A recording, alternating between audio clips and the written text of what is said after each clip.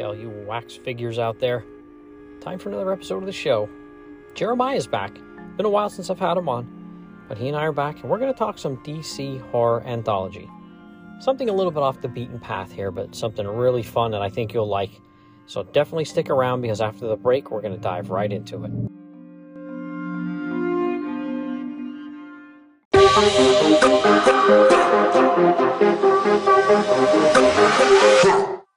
Hey everybody, welcome to another episode of the Bronze Age of Horror Comics. And I've got a really great comic and an even better guest. And we are right in the midst of the Halloween season here. All the spooky stuff's going on. So no better time to talk horror comics and no better time to talk to my buddy Jeremiah. How are you, man? I'm well, Billy. How are you? Fantastic. And yeah, for those that don't know, you and I got to meet up at Baltimore Comic-Con this past September, which was a blast. Had a good time there. It was a great show. Really good stuff going on there too, right? Yeah, it was great to meet you in person. That was a lot of fun. Baltimore is always a good show. I bought a ton of comics, found some good deals, had a good time, spent time with my brother and his buddy. So yeah, it was a nice weekend. Mm-hmm. Yeah, I had a blast. The only downside was when I got back to my car and got in it and went to pay for my parking, it was $32 for parking. And I was like, you son of a, for 4 hours. I was like, oh man, what a kick in the balls. Yeah, that's for sure. Yeah, I don't really like Baltimore for that, but great show. I feel like they always put on a great show there. So I definitely will be back in the future. But, hopefully maybe you and I can meet up again. And I'm hoping to meet up with Dr. Ange as well, making a little trip up to the New England area in the midst of the spooky season here as well. So looking forward to that. Excellent. Awesome. So you and I are going to be talking some DC horror anthology. And I want to get back on track with talking with you and a couple of other guests about this stuff because it's so good and DC had so much come out in the Bronze Age. And we're going to be talking about a comic that it's a little off the beaten path, but it's some really good stuff here. The issue we're talking about tonight is Forbidden Tales of Dark Mansion number 13. And this is a really great issue. I've had the single issue for a long time. It's on the app. But this series has an interesting history here. It started out as the Dark Mansion of Forbidden Love. So it started out as this kind of crazy gothic romance series, a la Dark Shadows, the television show, which was still running, I believe, when this title originally got started, but it didn't last long. It was not long after this title started where the show went off the air. So I'm assuming here, it's probably a pretty good assumption that, they changed the comic title and ran more just horror anthology in conjunction with the show being off the air. Just thinking that's probably correct. Yeah, I haven't looked at the dates. I've actually started getting into the DC's and Charlton's and even Marvel's too, romance comics. And then at one point I came across, I guess I had a few tales of Forbidden Tales of Dark Mansion, but then I found some issues of the beginning of the series when it was the gothic romance. Mm-hmm. And yeah, it looks like something right out of Dark Shadows. And this is a short run series. It doesn't go much more than 15 or 16 issues. Mm-hmm. So this is one I'm kind of trying to chase them all down. Yeah, I don't blame you, because even if the gothic romance, as far as the stories, isn't really your thing, I can't remember who exactly the artists are, but I know the artwork looks incredible. I've, seen the comics here or there at shows, and usually if they're in higher grade, they're very expensive. And I've seen them on the app as well. They're on the app. I think the whole run's on the app. And the artwork looks incredible. So I'd love to own them just for that. Yeah. And, it could just be me, but the stories that I have read in the few issues I have, they feel a little edgier than some of the stuff in like House of Secrets or House of Mystery. I don't know if it's because they were, I don't know, maybe it's just my own impression or something, but they do feel a little edgier than some of the other horror books. I'll have to definitely check them out then, because I I don't think I ever read any of them. I may have, on the app just kind of flipped through really quick and, looked at the art and thought, wow, this is really great artwork, but I'll have to give them a shot because, hey, why not? They're on the app and you're already paying for the app, right? Yeah.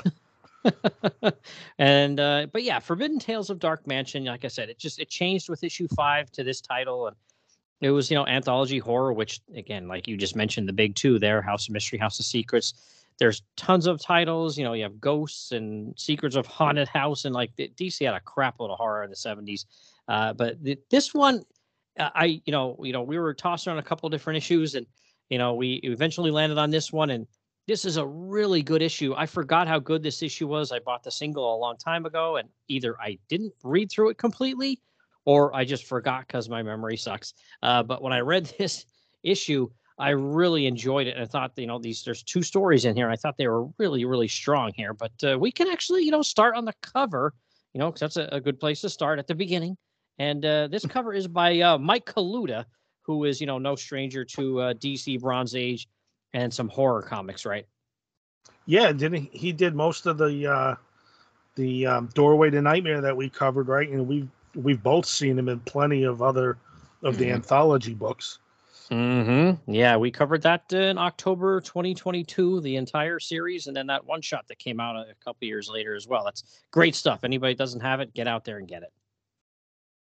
And of course, listen to us talk about it. Exactly. Yeah, this cover is interesting. It says Forbidden Tales of Dark Mansion. The logo is really huge at the top, but I don't think it really intrudes on the image here. And the image here shows a guy walking in front of a cafe, and he's literally melting like wax or butter here right in front of people. It's actually kind of a disturbing cover if you look at it, isn't it?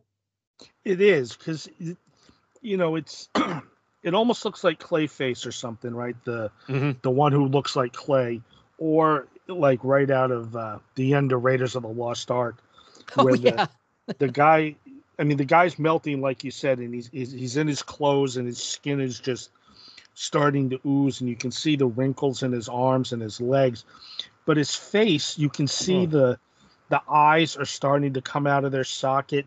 His jaw it's opened almost like in a moan, and his ears are now melted. They're well down below his nose, and he's got his hands up in almost like a praying position, and his hands are just melting, and all the onlookers' faces they're horrified that people in this cafe looking out to this guy in the street. It's really well done in terms of the perspective where he's separate from all these people. They don't know what's going on, and it's impressive. It's a good cover.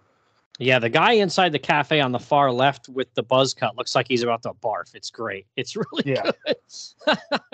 Really, really good. Yeah, just the people are like aghast at like, what is going on with this guy? And only one tiny little like, I'm not sure about this. Like you said about the guy having his hands up in front of his face, they almost look like bananas. They look a little funky there, but it's great. They do look like bananas. Yeah.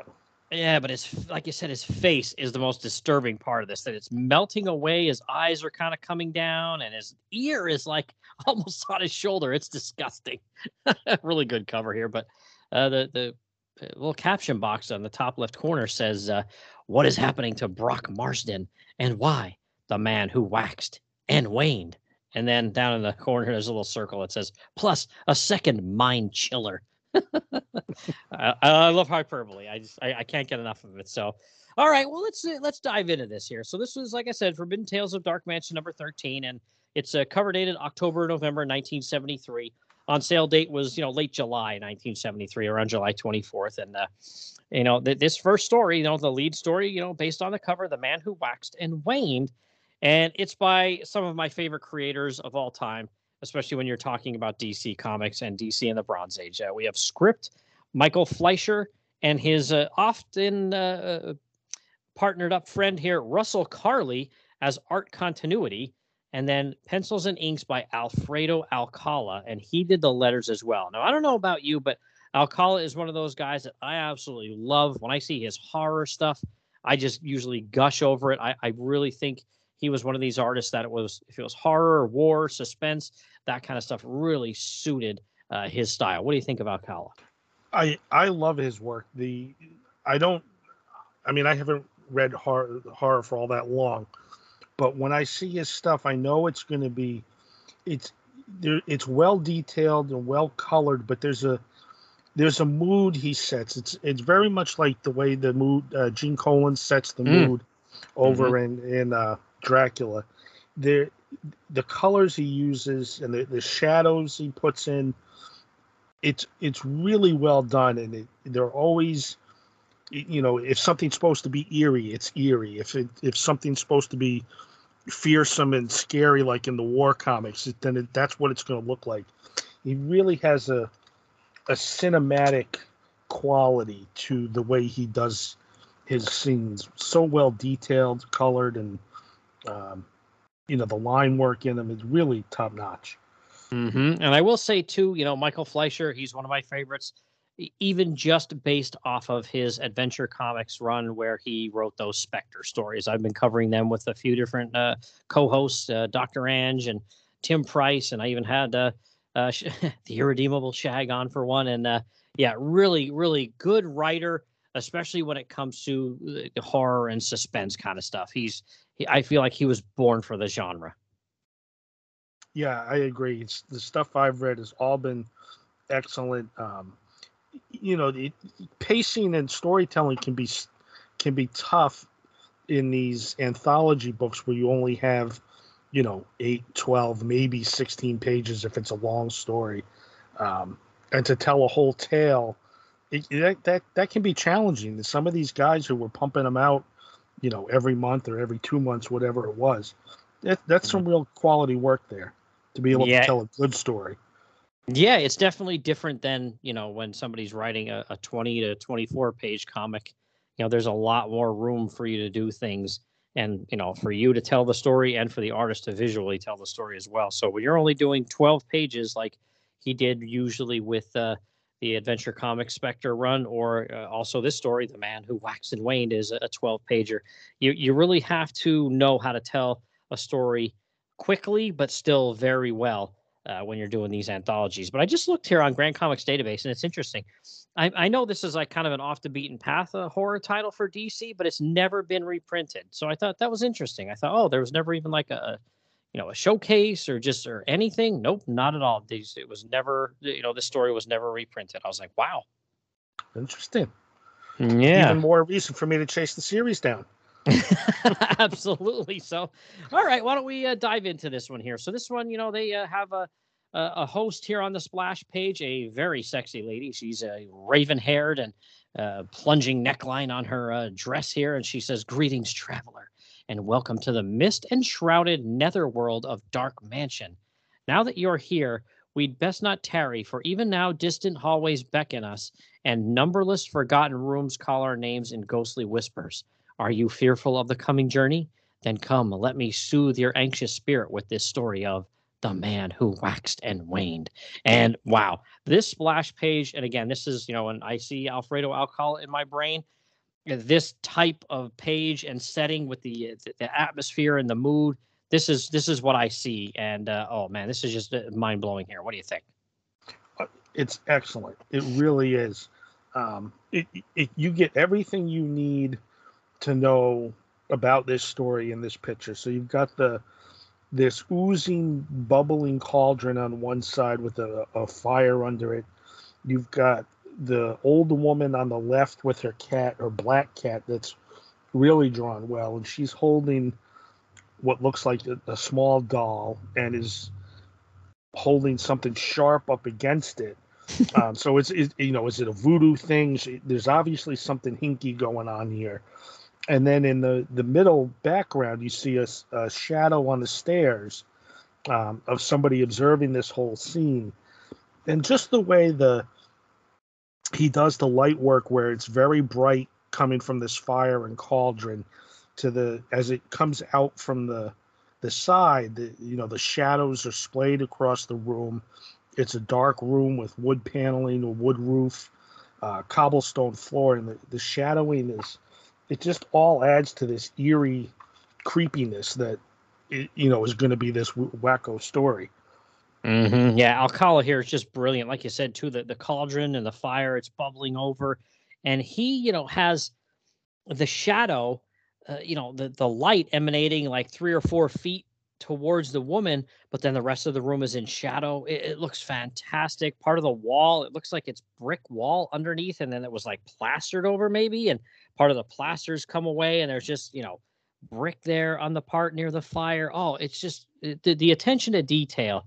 And then we see at the bottom of the of the page, it looks like there's 3 more wax dummies getting ready, and she has like a little mold there and everything. Oh man, the again the attention to detail, like you were saying, Alcala, he's just what a master. Yeah, there's the molds there. There's some other figurines behind the cat in the crates that are half under a blanket that say bulk wax. So she's obviously doing something with wax and molds, and that's how she's making these figurines. And obviously, since we've read the story, we know it will play into it heavily.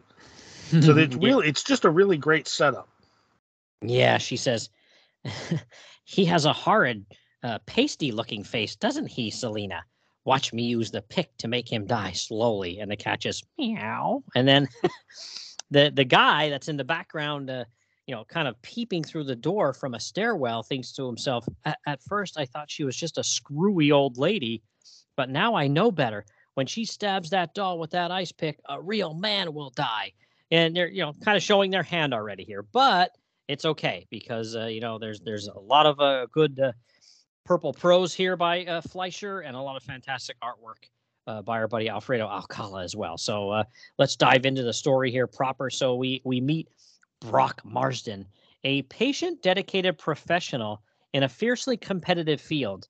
And I love how Michael Fleischer does this. Like these first 2 pages here are just about 2 pages.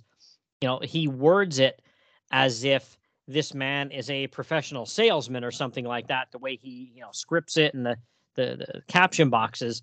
But basically, it looks like the guy's a hitman, and he's like, going after a rival mob gang here, doesn't it? Yeah, it's exactly that. It's written in the sense that of what we think of as professionals, lawyers, doctors, CEOs, etc. And all it is a gang hit, like you said. Rival mafia gangs. He's talking. I wish those hyenas would come out of there. Been waiting 2 hours already, but we don't. I mean, we don't know he's a hitman until a couple panels later. But it's a nice wordplay in a story like this. Yeah, the setup's great. It shows that, like we said, Brock Marsden guy sitting in his car outside Tony's garage, and we do see 2 mob types come out, and one has a Tommy gun, and it almost looks like the other one has a shotgun, and they come out, and they barely get out of the door and don't get to their car, and this Brock Marsden guy, he just unloads on the 2 of them, and he kills both of these guys. He's guns them down right there in the street, and there must be another guy that must come out of the garage or something like that. Because again, it looked like he killed both of those guys, and he drives off. But one person does, blam, blam, blam, blam, get 4 shots off at him as he's driving away, and one hits him in the shoulder. And I love that panel on page 3 there where it shows Marston. He's driving away, and he's like, "Oh, my shoulder. Maybe he recognized me. Got to get out of the city fast." And there's sweat coming down his brow, and he's holding his shoulder because he got shot in the shoulder. And there's even 2 like spider-webbed bullet holes through the back window of his car. That is great. Yeah, very dramatic. There's no gore or anything. There's no blood.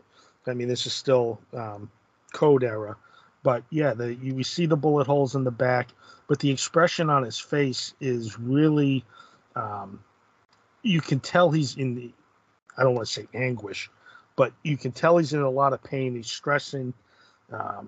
And yeah, we do see that the guy who shot him did recognize the car, so he was right to think that he may have been recognized. Mm-hmm.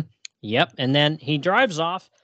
And again, this is just one of those little things. And it's not that there's a ton of detail, but the mood in this panel in the middle of this page with the car driving through like a fog shrouded road with a tree there where he says, "Feeling weak, blood all over the place. Got to stop the car. Feel like I'm going to pass out."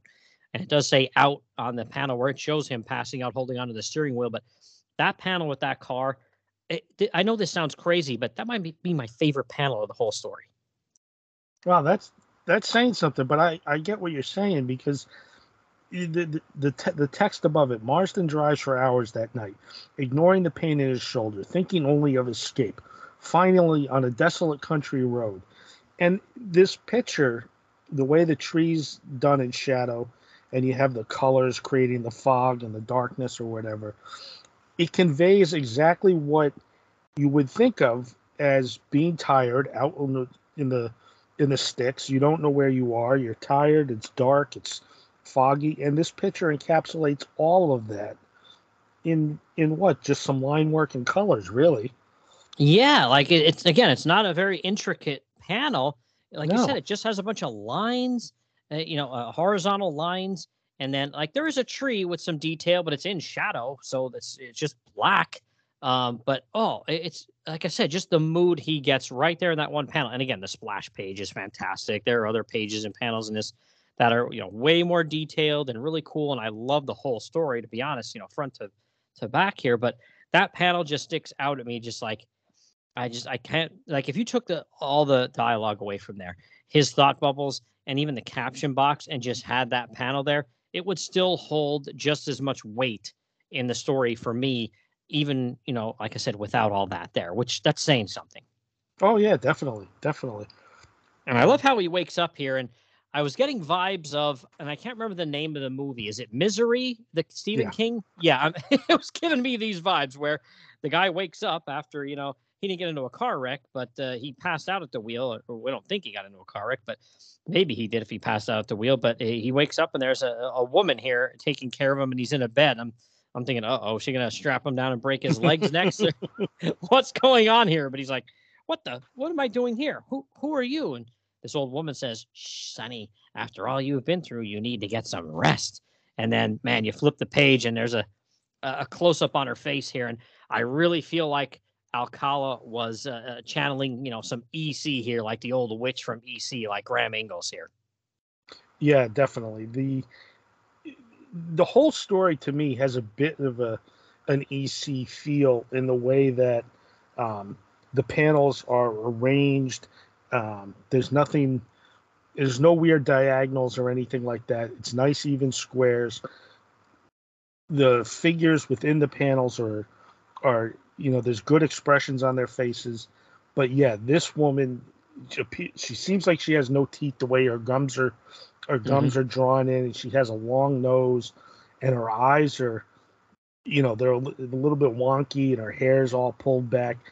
It definitely, I mean, if you just pick this panel up, and I told you it was from a comic, you would know it's from a horror comic for sure. Hmm. I mean, Yeah. she's definitely witch-like in appearance and such nice detail work. Yeah, and she says, "It wasn't easy carrying you here, an old lady like me, but I didn't mind, hee hee." And she says, "Here, drink some broth. It'll make you well again." And he goes, "Yeah, sure, thanks." And she says, "That's my boy. Why, you're looking better already." And by the way, she looks like she has a Princess Leia hairdo here. And this is like 4 or pushing 5 years before Star Wars. But I like how he's drinking the broth. I like what he says to himself here. What do you think of that? Oh yeah, looks like I lucked out. The place will make a perfect hideout till I'm well enough to travel. But does she have to keep cackling like something out of Snow White and the Seven Dwarfs? And that's kind of what this feels like, right? Like Mm-hmm. she's looks like the witch from the Snow White movie. Mm-hmm. Instead of dwarves taking care of this guy, it's a witch, and he's not Snow White, but he's laying there in bed drinking broth right from the bowl. She's bandaged him up. He's all cleaned up and everything. So I mean, we don't even know how much time has passed. Really, he could have been out for several days while she dragged him through a swamp, for all we know. Mm-hmm. But he is Well, looking much better. He's not sweaty like he was. yeah, and then we get an outside shot of her house, and he's thinking, "Every day I'm feeling better, and Angelo's guns will never find me way out here in the boonies." He says, "As far as I'm concerned, that old lady's a contender for the Looney of the Year award, but she's harmless, and she don't ask no embarrassing questions. She spends half her time in the basement, probably making preserves or something." As he's firing up a cigarette, and speak of the devil, I guess we'll say. She's Yeah. down in the basement, and the caption says, "Strawberry preserves? Well, not exactly. And she's got her cauldron fired up again, and she says, "Fiddle-dee-fee, fiddle-dee-fax, boil and bubble, magic wax." And she's even looking creepier than usual. And there's her black cat. A bunch of these, I guess, for lack of a better term, I'll just call them voodoo dolls, although it's not really a voodoo thing. But again, the cauldron's bubbling over and going wild. I love how he portrays that, Alcala. She's got three figures on a table. A woman that's like kind of sitting in like a lotus position, a taller, kind of thinner man, and then a guy that kind of looks like me a little bit. He's got not doesn't have much hair left, and he's got a little weight to him. But the cat's creeping around, and she says, "Well, who are you going to pick for me this time, Selena girl? Oh, you're curious about Jones, the banker, are you? I never did like bankers." She says, "All right, Selena, if you want him, you shall have him." And the cat just meows, and she takes the doll and throws it on the ground. And this part really was like, whoa, holy crap! This blew me away. What'd you think of this part? This was pretty cool because unlike in the opening panel where she's going to stick the doll, she gives the doll to the cat, who leaps off the table, meows and hisses, and just goes berserk on this doll, scratching it across the face, scratching it across the body. I mean, it is inflicting some pain on this doll, and it's apparent in what, one panel, right? Yeah, it's great. And she says as she tosses the doll down, "Here you are, my pet. Let me see you use those claws of yours." I was like, oh God. And, "Oh, don't make him suffer too much, Selena. Kill him swiftly. He. And the cat hisses. And there's that panel where he's like slashing the crap out of him. And the next morning, she's there. "Oh, how are you feeling today, Sonny? Better than ever?" And he's reading the paper. And he goes, "Yeah, better than ever. Shouldn't be too long before I'm ready to travel." And then how about that, the page of the newspaper we get zoomed in on here? Yeah, he's reading the Waterville Gazette with the headline, "Local Banker Slain," and then we get some text. "Herbert Jones found dead, apparently attacked by wild animal. Victim horribly mutilated. Police baffled." Of course, we know better because we just saw what happened. So this woman has some kind of, like she said, magic wax, and she just gave this doll to the cat to kill. And now there's an old man, a bald guy, looks just like the doll, dead, horribly mutilated. No motive or anything. She just killed him with her magic and her cat. Yeah, that's one thing I'll say. There's never any motivation given for what she's doing here. So I think this the gangster guy here, the hitman, might be onto something here, because he thinks this place may be a good hideout, but I ain't gonna be sorry to say goodbye to it. I ain't no expert on old ladies, but I've met enough of them to know this one's a certified wacko. And again, he's right on the money here. Yep. And then we get kill number 2 here, and this one is even. I mean, yeah, it's a doll, but still, this one's even crazier than the first one, isn't it? Well, it is, because we as the reader know what these actions on these dolls mean, right? So she takes a meat cleaver and puts this doll on a wood block face up and beheads it with this cleaver. And then, she's talking to her cat. "Oh, Selena, I don't think I'll ever be able to figure you out. Whatever made you pick that fat rich lady?" And the cat just purrs. And in the background, we see wealthy socialite. She's got a newspaper clipping on the wall. "Wealthy socialite gives lavish ball." And the old woman's holding up this headless doll now, and the doll's head's on the table. And there's no gore or anything. There's no blood, but we know that there is a beheaded woman somewhere. Yeah, and again, and the following day, and we see the radio sitting there, and our buddy here, Brock, is listening to the radio, and it says, "Reported finding the headless body of Mrs. Carl Vandenhaven, wealthy socialite, and latest victim in the recent string of bizarre, apparently motiveless murders." And I'm like, oh boy. And it says, "Although there appears to be no connection between the death of Mrs. Vandenhaven and that banker, Herbert Jones." And he turns it off and he goes, "Of all the weird," and it's breakfast time, Sonny. So, right when this is going in, I mean, even without the first page, anybody that's, read a decent bit of horror comics, can see where this is going, right? Oh, yeah. Yeah, I mean, this is not, this is not Mystery Science Theater here. This is no matter how well these stories are written, we still generally know the direction they're going to take or the twist. So at some point, we've got to figure that Bronson here is going to figure out that this witch is doing those things he's hearing about. Mm-hmm. And they're at the breakfast table here eating, and she says, I'll be going into town to do some shopping, but you won't be alone. No, indeed. I'm leaving Selena here to keep you company. Won't that be nice? Hmm?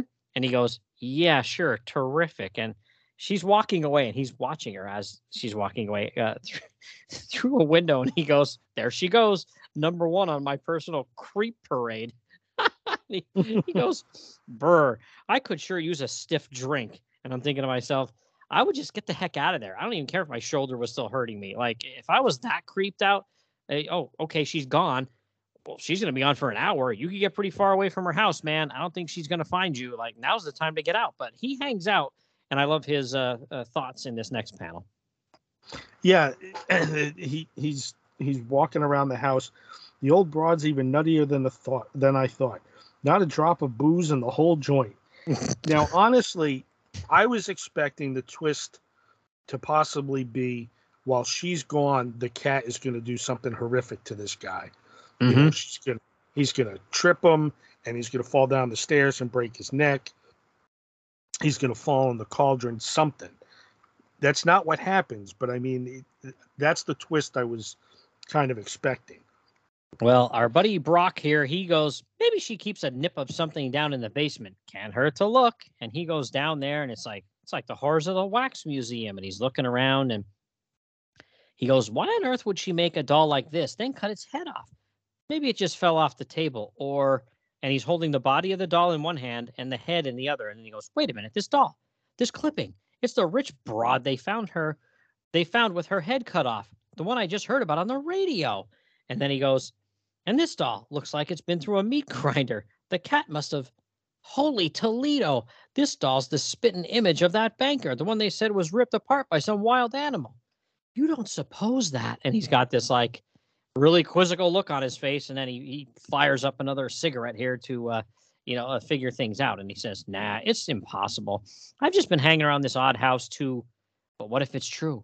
I've got to find out. I've got to. And then later, and she's home, and she goes, Sonny, I'm home. He must be in his room. Anyway, it's time I visited my little friends in the basement. They get so lonely without me. She goes down the basement, and she's got another doll here. And she says, you certainly are a wicked one, Selena. I was going to save this one for last. He looks so distinguished. And it's like a guy in a suit with some glasses on. And she goes, but if you insist, we'll kill him now. Ah. And then there's Brock. He was kind of like hiding down there. And there's a really cool panel. It's like a horizontal panel where, it shows the whole basement here. We have the bubbling cauldron to the far right, the table, the doll, the cat's even on the table. The new figures are under like a sheet there to the left. And he kind of scares her here that, because he's down there and she wasn't expecting him. And she's like, what are you doing down here? No one is allowed in my workshop. No one. And this is where he starts to question her about like, hey, what's going on here? Yeah, and I love this line. Well, I'm here, good looking, and I want some answers. So now he's grabbed her by the shoulders. Those weird murders, they were you're doing, aren't they? And she says, no, it's just an innocent game, an old lady's game. Let me go. But her back is now to the cauldron, that's filled with wax or whatever. Mm-hmm. And then we turn the page, and she's backing up even further. And look, you old bat, there's some guys after me with guns. If they find me, they're going to kill me. I won't squeal on you, but you got to show me how you use the dolls to do them killings. She's got a really scared look on her face because he has the ice pick in his right hand now. And she says, so you want to learn my secret, do you? Well, that's just too bad. It's my secret, a magic secret, and I'll never tell you. Never. And he goes, never's a long time, you crazy, putrid old gawker. Yeah. she says, no, get away from me. Get away. Ah. And he says, shut up. And he, it doesn't show it, but he stabs her. And then not only does he stab her and kill her with the ice pick, then what does he do? He pushes her right into the cauldron, whole body right in to this boiling wax cauldron. The cat is kind of surprised and screeching in the foreground of this last picture. But in the meantime, I'm getting out of here. This place is giving me the creepy crawlies from the minute I lays eyes on it. Never mind that he just killed the woman by pushing her into boiling wax after running her through with an ice pick. The place gives him the creepy crawlies. Yeah, he's creeped out by an old lady that's making wax figures, but he guns people down and stabs people with ice picks. He's a good guy. Yep. And I love transitions. And we see him going out to his car, still with the spider web bullet holes in the back of it. And he goes, "It's too soon to go back to the city. Angelo's boys will still be looking for me. I'd better head for the airport, get out of the country." And within an hour at a nearby airport, he goes, "Maybe I'll go to Mexico for a while. I don't care where I go, long as it's far. Remembering that loony old lady still gives me the willies." And the caption box reads, "Loony old lady? It's a little silly to be preoccupied with her now, isn't it, Brock Marsden? After all, she's dead, isn't she?" And we see the cauldron. And there's this like black and purple smoke coming out of it now. And again, it's looking like it's bubbling over like crazy. And caption says, "You killed her and threw her into the boiling wax, didn't you?"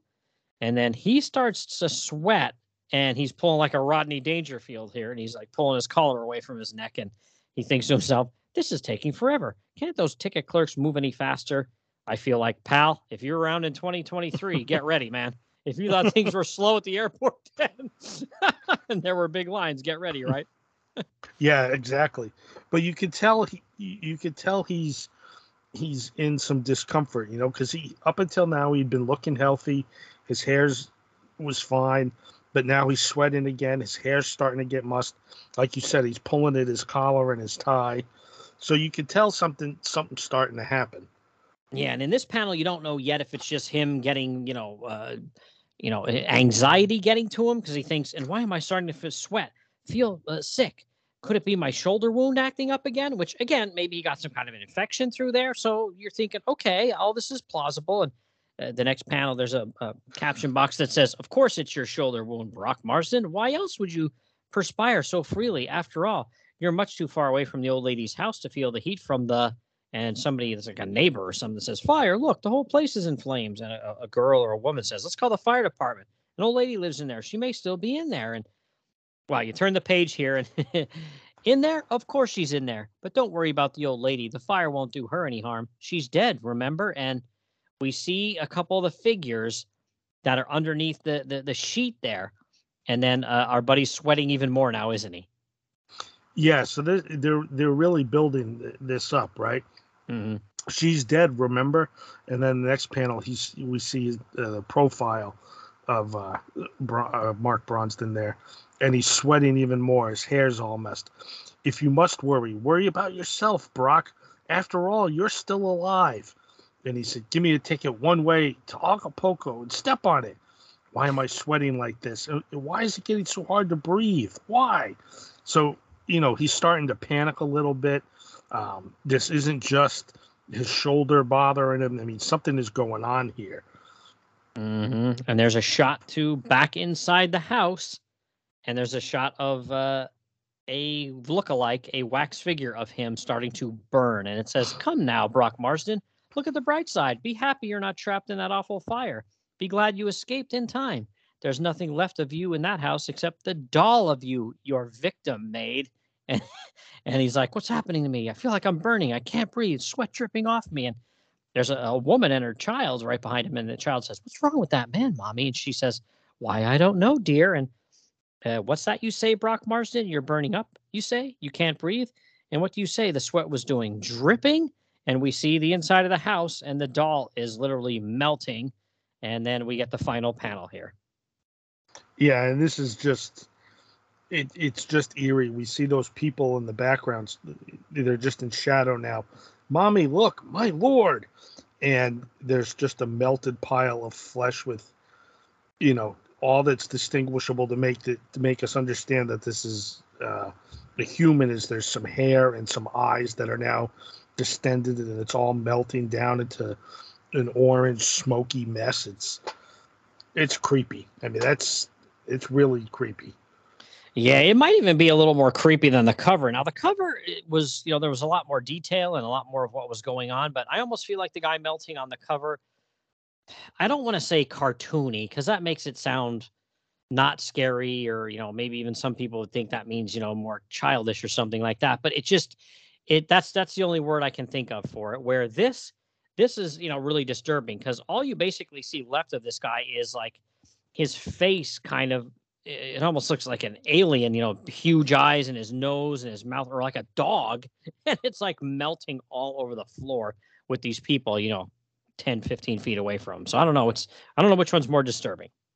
Well, this to me, this one, it's the panel inside that's more disturbing because he's no longer, or he's barely distinguishable as human, and this mass of melted flesh and human it's gross, but it's also there's so little detail that it's all left to our imagination about what this is, whereas on the cover, I mean, yeah, he's melting, but it also looks like he could have a huge thing of cake frosting dropped on him. You know what I mean?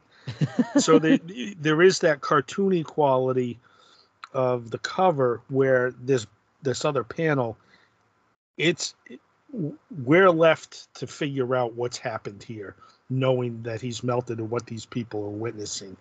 And to me, it is a little bit more disturbing.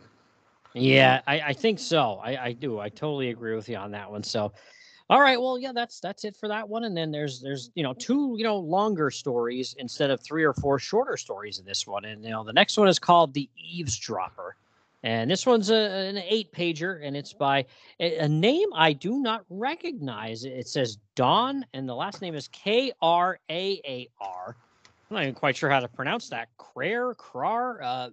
Don't know much about him. And he wrote some comics in the 70s and 80s, it says on him. He was born in 1950, so he was a young guy at the time here. So I'm not sure about him, but the art team here, Gil Kane pencils, Wayne Howard inks, which is interesting. I've seen Wayne Howard's work before, I think on some smaller publisher stuff, not necessarily the big two even, but, hey, Gil Kane, we all know him. And obviously, like I said, I most people would, recognize some of the people out there would recognize Wayne Howard as well. But yeah, this is an interesting story here. The Eavesdropper. It's the host again. This sexy woman says, "Big city living, so impersonal, so lonely. Strangers living next door to each other for years, never speaking, yet overhearing everything about each other through flimsy walls. Lonely, loveless Frank Grogan listened through the walls every night, but either his ears are about to deceive him, or he is about to enter a blood-chilling nightmare of terror. Read if you dare all about the Eavesdropper." And this is a crazy story. I like it, but it's crazy. So, yeah, we have this guy here, Frank Grogan, and he's sitting at what, I don't know, looks like an apartment building. He's just sitting in the lobby by himself doing nothing. And he thinks to himself, what a boring life. How do some lugs meet such good-looking women while I sit in my apartment night after night alone? And then all of a sudden he goes, well, isn't that nice? A new tenant. Hey, she's smiling at me. She's coming over. And there is a very attractive lady coming towards him. And she says, hi, would you be a love and help poor little me with my luggage? It's out by the curb. I can't seem to find the doorman. And he says, the doorman always disappears when you need him. But never fear, Frank Grogan is here. Lead the way. And I'm thinking to myself, dude, that's why you can't get laid. Nobody talks like that to a hot chick. I thought the exact same thing. Here's this, good-looking, sad sack white guy sitting in the lobby. He's got his turtleneck and sport coat on. There's happy-looking people all around him. And then when this pretty lady walks up to him, he's like, but never fear, Frank Grogan is here. And the way he's drawn, he's got his hand up in the air like he's in a play or something, delivering a line. And that's the first thing I thought is, dude, it's because you act like that you're still alone. Mm-hmm. This is why you're lonely, dummy. It's like, it's too funny. But he grabs a lot of her stuff and she says, no, that's not too heavy for you, is it? And he goes, oh, no, light as a feather. And she says, My name is Pythia. I live on this floor. And he goes, oh, isn't this a coincidence? You live on my floor. Wouldn't it be something if we turned out to be next door neighbors? And she goes, wouldn't it? And he goes, this calls for a celebration, neighbor. You get invited in for a drink so we can get to know each other better. And he's thinking, then later, a little intimate dinner. And then, pow, no more lonely nights. I was like, holy crap. I couldn't believe it. I was like, man, he's like one step away from being like, then I'll lay the pipe. Yeah, I mean, this, and then later, a little intimate dinner, and then pow. And pow is in bold with an exclamation point. And I'm like, my Lord, this guy, the writing for this guy, he's going to be locked up, you know? And I'm thinking, dude, you just said how lonely you are. You can't get a woman, but you think all you're going to do is take her to your place and give her a drink and dinner, and you're going to, like, give it to her. I'm like, dude, there's a reason you've been alone for a long time. You're a dope. Oh, man, too funny. But all of a sudden they go in the door and she says, darling, sorry I'm so late. I don't know how I would have managed if Frank. Oh, I'm sorry, Frank. This is my husband. And she's hugging on this guy. And Frank's in the background. And he's got all those like surprise like lines around his head to be like, what? Yeah. I love it. That's a great panel. And then he says, boy, am I a chump carrying all that luggage for nothing. I'm thinking, oh, you just couldn't carry the luggage to be a nice person, huh? You had to get laid. Like, what? What's wrong with this guy? This is why. This is the guy who buys a girl dinner and expects, marriage that night. He's so over the top with his chauvinism and whatever it is. But yeah, boy, am I a chump carrying all that luggage for nothing. Yeah, but then she comes running out after him. Frank, wait, don't be angry. I can explain. Like she has anything to justify to this clown, Yeah. Yeah. And then she gets real close to him and puts her hand on his like face and says, my husband isn't strong like you. He can't carry suitcases or do a lot of things. In fact, he's not expected to live. Goodbye for now. I hope I'll be seeing more of you soon. So she's like, playing onto his, crazy mind here that he's going to get some. And then I love how, that's how that scene ends. You flip the page, there's a couple of ads, but then you go to the next page and it's like, her simple words had set Frank's love-starved heart to dreaming. And I'm like, oh, thank God we can see both his hands in this panel. Yeah, this is disturbing, but not on a horror level. He's in bed. I assume it's in bed, awake, and he's thinking of her in a bikini, kind of, leaning into him. She said she wanted to see more of me. Oh, Pythia, that lovely divine creature. How could she marry that puny, sickly guy? But then he's the reason she wants to see me. And it's like, good Lord, buddy. And you're right. Thank God. Thank goodness we can see both his hands in this picture. Yeah, it's really creepy. Thank God. Then this is it. It goes to like the next day and because I'm thinking we're 2 minutes away or 2 seconds away from seeing this guy. But he calls her. When he's saying this, he says, she said she wanted to see more of me. Oh, Pythia, that luscious divine creature. I'm like, geez, again, this is why you can't get a woman, dude. Nobody talks like that. Yeah. What is wrong with this idiot? And he goes, she's taking the garbage out. I've got mine ready too. Oh, wow. I'm going to see her. So it's like, I'm not going to get to talk to her, hang out with her. Not that I'm saying it to be like, a good thing, but he's not like going to have sex with her. He's getting worked up over just going to be able to see her because he's going to take out his garbage. Right. So now we're getting to the point where we know what the title means. He's listening in.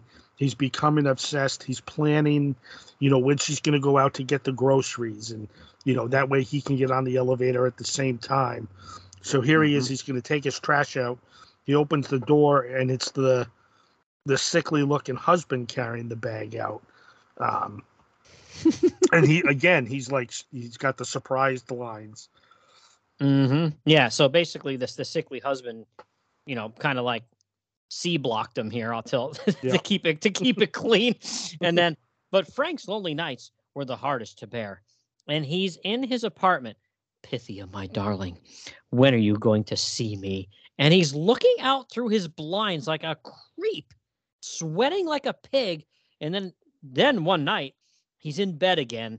And I guess I can't say that he's naked, but he definitely doesn't have anything on from the waist up. And he goes, "Oh, I love her. I need her." And again, love and need are in black, bold print. And he hears, "No, no, don't hit me." And he goes, "Hey, what's that? That bum is hitting Pythia." And you hear, like the 66 Batman show, pow, bam. And he's thinking, the guy's over there beating the crap out of the woman. And he goes, "That's why she hasn't gotten in touch with me. He's found out about us, the jealous rat." What do you mean found out about us? Us what? Yeah, right. He's building this obsession up in his head, and he's becoming more and more of a creep. And now he hears what he assumes is the husband beating the wife, and he's not doing anything about it. It's really none of my business, but I can't barge in on them, can I? I can't. I can't let him kill her. I'm going over there. So he finally works up the nerve, and all of a sudden, he doesn't hear anything. So then we transition down to the lobby where he's doing his, stalking, waiting to see what's going to happen. He's just hanging out, and he sees Pythia come down and with her husband, and he's hunched over, and obviously he's not well, but nobody looks beaten, right? Nobody looks like they've been in a fight. So Yeah. she leaves the husband standing there. "Oh, Frank, I must speak with you." "Hey, cool it, baby. You don't want to start a fight right here," because he thinks the husband's going to go off, right? Yeah. And then we get the twist. Yeah, the caption box says, "Pythia was at his side, urgently whispering in his ear."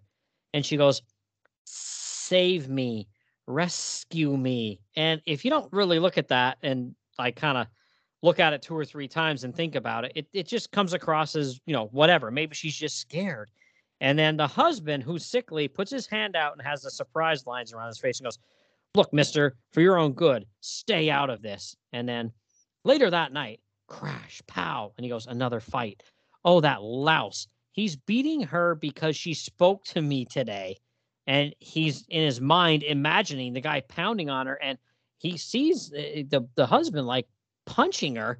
And he goes, "No, no." And he goes, "Well, this time I'm not going to sit by while she gets murdered. Pythia, I'm coming. Open up. Open this door. Save me. No, no." And I guess that's Pythia on the inside saying that, or we think it is, but it really isn't her. And we'll get to that in a second. But caption box reads, "With the strength that comes to the enamored, Frank heaved himself again and again against the heavy locked door. Open up this door, Ulp." And he knocks the door down. And then we got a really cool, a close up of a Gil Kane face here, if I've ever seen a Gil Kane face. And oh no, no. And you're wondering what is going to happen. But man, when you flip this page, you really do get a surprise here. Yeah, so we've got the sickly husband splayed out on the floor with a huge snake wrapped around him, maybe biting his neck. It's kind of hard to tell. Constrictors don't normally bite like that, but the guy after he's on the floor, a snake, it's sucking his blood. I've heard of vampire snakes, but I thought it was only a legend. Vampire snakes, come on, Bill. He's at number 65. He's alone, right? Worried about vampire snakes. Yep, this is why you're a loser, dude. And he goes, "That bum probably brought it up here to murder Pythia." And again, she's going, "Sss," and her name's Pythia, but it killed him too. Uh-oh, it spotted me. And it does hiss at him and like have a go at him here, but he moves out of the way and says, "Yipes, that was close. I'm getting out of here." And he runs out of there pretty quick. Then he goes, "Just a few more steps to safety." And he barricades his door with like every piece of furniture he has in there. And he goes, "I made it. I'm alive, but my nerves are all shot. I'm going to bed and sleep if I can." And he goes, "First, I must call the police. I won't give my name. No use getting involved." And Frank slept fitfully, tossing and turning all night, reliving again and again the ghastly scene he had witnessed, reliving his narrow escape from death. In the morning, the terror began again. And knock, knock. And he goes, "Who's that?" And you hear, "Frank, hurry, open up. It's me, Pythia." And he goes, "Pythia, you're alive?" And look at that insane face. Yeah, this guy is way more than enamored. The Mm. obsession has completely consumed him at this point, right? Mm-hmm. Yeah, he's a And psycho. yeah, so he opens the door. No, the caption reads, "No, the warm, quivering form in his arms was real, very real." And he's holding her, and she's crying, "Darling, oh Frank, it was wonderful. I hid in the bathroom. My husband's dead. Now there's no one to protect me but you." Mm-hmm. And So in due time, nuptials were performed. Like, what do you mean in due time? Like, what, a week? There's a priest. I now pronounce you man and wife. You may kiss the bride. And Frank's thinking to himself, I can't believe it. She's mine.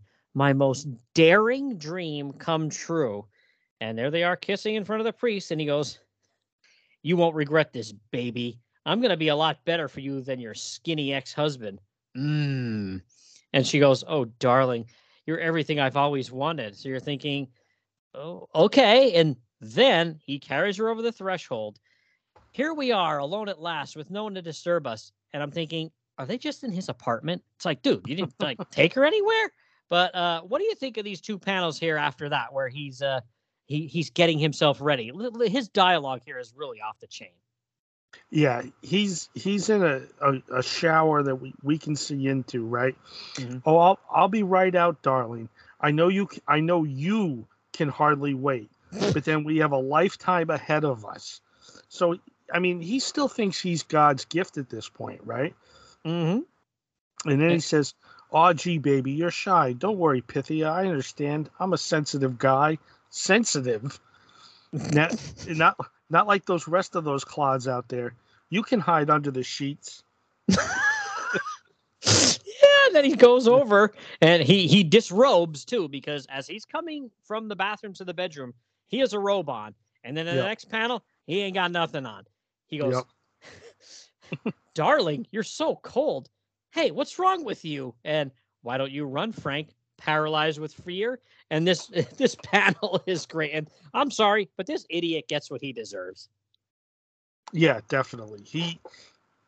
There's no feeling that you can't feel too bad for him here. The snake comes up out of the covers. In the background, we see Pythia's face as if we needed to be told that she's turned into the snake. Mhm. This loud hiss, and then he screams, "Yeah, with another close up of his face. Your wildest dreams come true?" Question mark. And then we see a panel that mirrors everything we've seen up until this point. Soon afterwards, and we see him walking by her side. He's hunched over, just like her previous husband. He's thin and gaunt looking. She's very pretty. And these two guys say, "Hey, did you see that? That look good looking broad with the skinny guy winked at me. Wonder what she wants. Why don't you go ask her?" And then she's obviously found her next victim. Yeah, this was fantastic. I mean, the first story was like super creepy and moody and eerie, a great horror story. But I think this is a great juxtaposition here too. I mean, I would have been fine if the second story was like the first one too, with the mood and stuff like that. That would have been fine too. But I think the editor on this book, and I think it was as of this issue, or maybe recently, I read in one of the notes in here, maybe one of the letters or something like that. They said about how Denny O'Neil had just become editor recently of this book, and if that was his choice to do this, I mean, if he had a bunch of options and he put these two stories together, I think it's brilliant. What about you? Yeah, there's a nice juxtaposition between the straight up horror in the first one to the comedic horror of the second story. I mean, it is, it's very tongue in cheek. Her name's Pythia. She's just, a python that kills her mates. Blah blah blah. But they work well off each other, and they it's like a comedic moment in a dramedy, and it brings you the other way around, so you can almost laugh by the time you're finished reading the book. Mm-hmm. Yeah. So yeah, it Yeah. is a nice combination of stories. Yeah, it was fantastic. I I really liked it quite a bit. So, what did you think overall of these two? Yeah, overall, both thumbs up. I like the first one much better in terms of the artwork and the mood setting, and Yeah. it's a little bit longer, so it's better paced, and it tells a story that's not, I don't know, it's not your everyday horror story. There's no reason the witch is killing those people. The cat's involved. She ends up something bad happens to her, but the guy who killed her, something bad happens to him. So in theory, it's all wrapped up by the end of it. You get the moment right from the cover where people are witnessing this guy melt. All those things to me are on top of the fantastic art and dialogue, make that a top-notch story. And then the second one, that's just good fun. Yeah, absolutely, absolutely. And the book has some really good ads in it. One of my absolute favorites. It's definitely a top 10. And I'm not talking about house ads. I'm just talking about ads for other things. CIE, the Cleveland Institute of Electronics Incorporated, and there's a 5-panel photograph, uh, illustration here for us. And the boss is saying, "Get in here, Bill. I want to talk with you." And he says, "You punched in 7 minutes late. I'm docking you an hour's pay, and it better not happen again, or else." And Bill leans over his desk, the boss's desk, and says, "Oh, yeah? I've got news for you, Mr. Bemis. I've got a new job offer with a real future at twice the money." And the boss says, "Ha! Anybody be crazy to pay you that much?" And he goes, "That's what you think. I've been learning electronics in my spare time at home from CIE, and now I can take my pick of good jobs." And the boss, "You got to be kidding. You in electronics?" And he goes, "Yes. Now I've got a career. CIE made it easy, so goodbye to you and your crummy job." I love it. Yeah, that's a great ad, and I love I find it fascinating in these old books, these continuing education ads, find a new career ads. Mm-hmm. These are ads obviously aimed at older teens, young adults, Mm-hmm. and these are comics kids books, but Yeah. obviously not. I mean, by this time, the Marvel age was in full swing, and lots of older people were reading comics, so it kind of makes sense. But they're aiming at a clientele that we would think of as, schlubs, and this isn't uh, a professional, an ad aimed at a professional commuting to work and reading this comic. So these ads fascinate me. Yeah, and there's a good house ad too. It's after page 6 of the Python woman story here. It's like a three in 3 sections. The top section is they took away his home. He's fighting a universe to get it back. Iron Wolf, featured in Weird Worlds, much more than a comic book. And that's a really cool illustration and ad there. I like that one. And the second one shows Shazam with a little kid on his lap reading a Shazam comic to him. And then the bottom is again another DC horror comic that you don't think too much of. Now, if I'm not mistaken, these were reprints of like Simon and Kirby when they had their own shop and did some horror. Black Magic. I have a couple of them, maybe 3 or 4 of them, and they're pretty cool too. And there's a cool ad for that. Yeah, I didn't realize that when I picked up the couple issues of Black Magic that I have. Mm-hmm. But yeah, I believe that whole series is all reprints. The Mm-hmm. house ad I got a kick out of was the subscription one, where on the bottom they're advertising Champion Sports #1. Oh And yeah. there's just much more. There's much more than just the score. Watch for it. That series only ran 3 issues. So I mean, yeah, it got hyped here, but yeah, it only lasted 3 issues. I don't know much about it, but I thought it was cool to see that in the ad. Yeah, I wish there was some way for me to cut out this subscription ad and legally make DC give me these comics at those prices. It says, "Please start my subscription for 15 consecutive issues of each comic checked in the next columns. I enclose X amount of dollars, check your money order, at the rate of $3 per title." And again, that's $3 per title, but that's for 15 issues. Mm-hmm. And again, it's got every superhero book they had at the time: romance, war, adventure, science fiction. Like literally, I would check off every box under mystery, science fiction, probably adventure, definitely war, and maybe a couple of superhero books, and heck, even throw in a romance. Yeah, it's really impressive the number of titles that there. I mean, there's 81. Well, but it's not 80 things, right? Yeah. Mm-hmm. But the numbers go up to 81. But I mean, there's 2 science fiction books, 5 adventure books. So this is just before the books like Thor and Hercules and those things are going to start coming out. Otherwise, the adventure list would be a lot bigger, right? Yeah. But there's still 5 war titles, 5 romance titles, a ton of the mystery/horror books, and all great titles. I mean, we love Ghosts, House of Mystery, House of Secrets, obviously Phantom Stranger, The Unexpected, Witching Hour, The Demon from the Jack Kirby series, Swamp Thing. This title, Tales of Forbidden Tales of Dark Mansion, Sinister House, Weird Mystery Tales. The Shadow book was still going. And then Weird Western Tales is kind of funny to be listed here because I find those to be generally straight up Western stories. I haven't read too many of the older ones, but I don't know how much is weird about them, Yeah, other than Jonah Hex being like a melted face Western guy, I think I have 1 or 2 issues of that. And it was just like more of like an action Western thing. It was almost like if you would just take the rifleman and like melt his face. That's basically what it is. Yeah. So, but I mean, how much fun would it be to subscribe to those titles, for $3 a whack?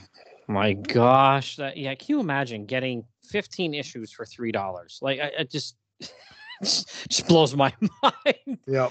Oh my gosh. But yeah, so all right, man. Well, that's gonna about wrap us up here. But yeah, really strong issue here. Really glad you picked this one. We through some bouncing things around, realized there's another issue in this series. I think we both have the physical copy of, and that one has more of a holiday theme to it. So I thought, oh, maybe we could talk about that around the holidays. Yeah, I think that would be an excellent idea because the first story in that one is something I would love to talk about.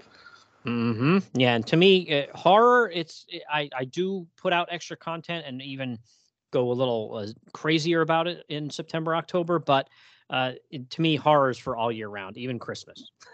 Yep. So, all right, man. Well, that's going to wrap us up here. So thanks for joining me once again. But anybody wants to find you out there, where can they look for you? Well, still the best places to find me. My blog is still there, comics.blog. But you can find me on Twitter and Instagram at BigOx737. I am trying some of the other socials, but I can't get much traction there. And frankly, I find it hard to manage 5 or 6 one type, social media accounts, let alone just the 2 or 3. So, but yeah, I'm out there. I feel you on that one. I like. I started an account on Blue Sky. And there's quite a number of, mutual friends of ours over there that are really trying to give it a try.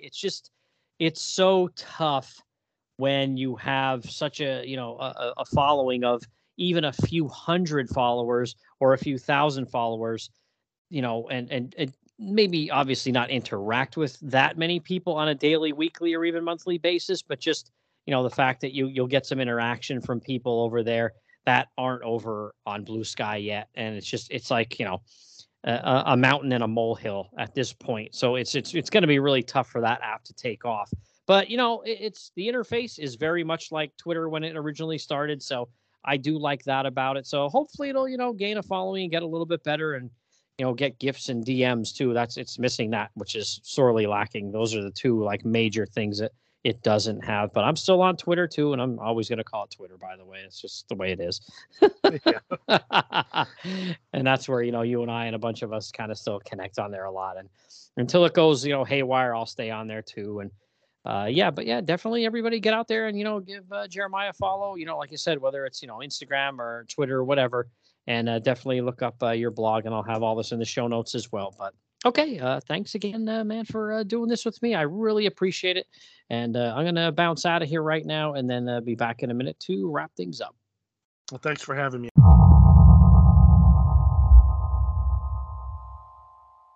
All right, our bags are packed and we got the snacks. It's time for the Longbox Crusade road trip to the Longbox Mobile, crew. Shotgun. Dang it. Everyone buckled up. Here we go. Well, now that the garage is empty, Gene will have more space to record episodes of LBC Irregulars, the indexing of the Jeremy Brett Sherlock Holmes TV series. Oh no! Did anyone remember to leave Clinton some food down in the basement? He's gonna need it as he makes more episodes of Fan Film Fridays, his ongoing look at online fan films. Why are you speaking in such a scripted manner, Dark Web? Anyway, you can relax. I asked Rick, or was it Jeff? Who can remember? I asked the attic guy to come down from time to time to check in on Clinton. You know, take some breaks from recording Monday Movie Muckabout, his movie review show. Weasel Skull, did you give Rick the key to the basement? Key. Sounds like LBC headquarters is in good hands, Death Probe. Right you are, Cristados. Oh, Pat, can we stop off at KB Toy Store? I want to pick up some Transformers and G.I. Joes. They remind me of Transformers Chronicles and G.I. Joe Chronicles. Our show's going through the Marvel run of Transformers comics and the Devil's Due run of Joe comics. Well, while you guys are doing that, we can also stop by a Blockbuster video and get some tapes to watch for Action Film Face Off. That's the show where we discuss 2 action films and have them duke it out to see which one is the episode champion. Is that VHS or beta? Either one's fine.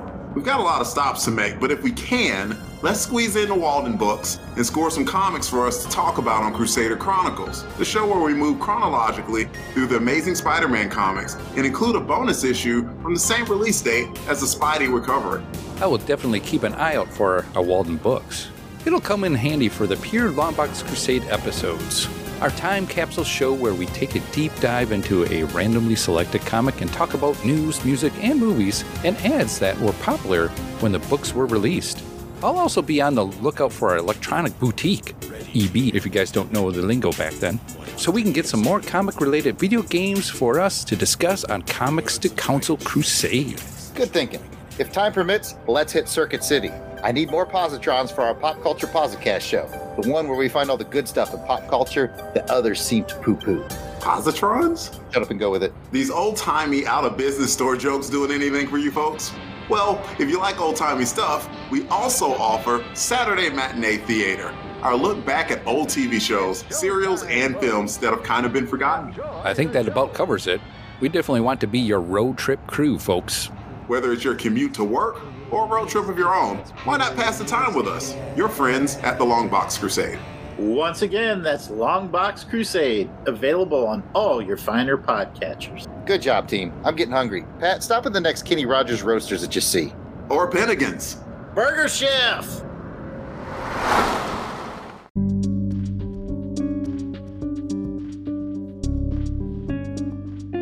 All right, everybody, that wraps up this episode. Once again, I want to thank Jeremiah for being on. Love having him on the show. We're definitely going to talk more DC anthology horror, and don't worry, we are definitely going to be jumping back into The Phantom Stranger, probably right after Halloween, so get ready for that, and definitely look him up on his blog and on the socials, too. Definitely a good follow there, and definitely look forward to more awesome Halloween content this year, because, I'm right in the thick of it right now, and there's still going to be a ton more, so get ready for it.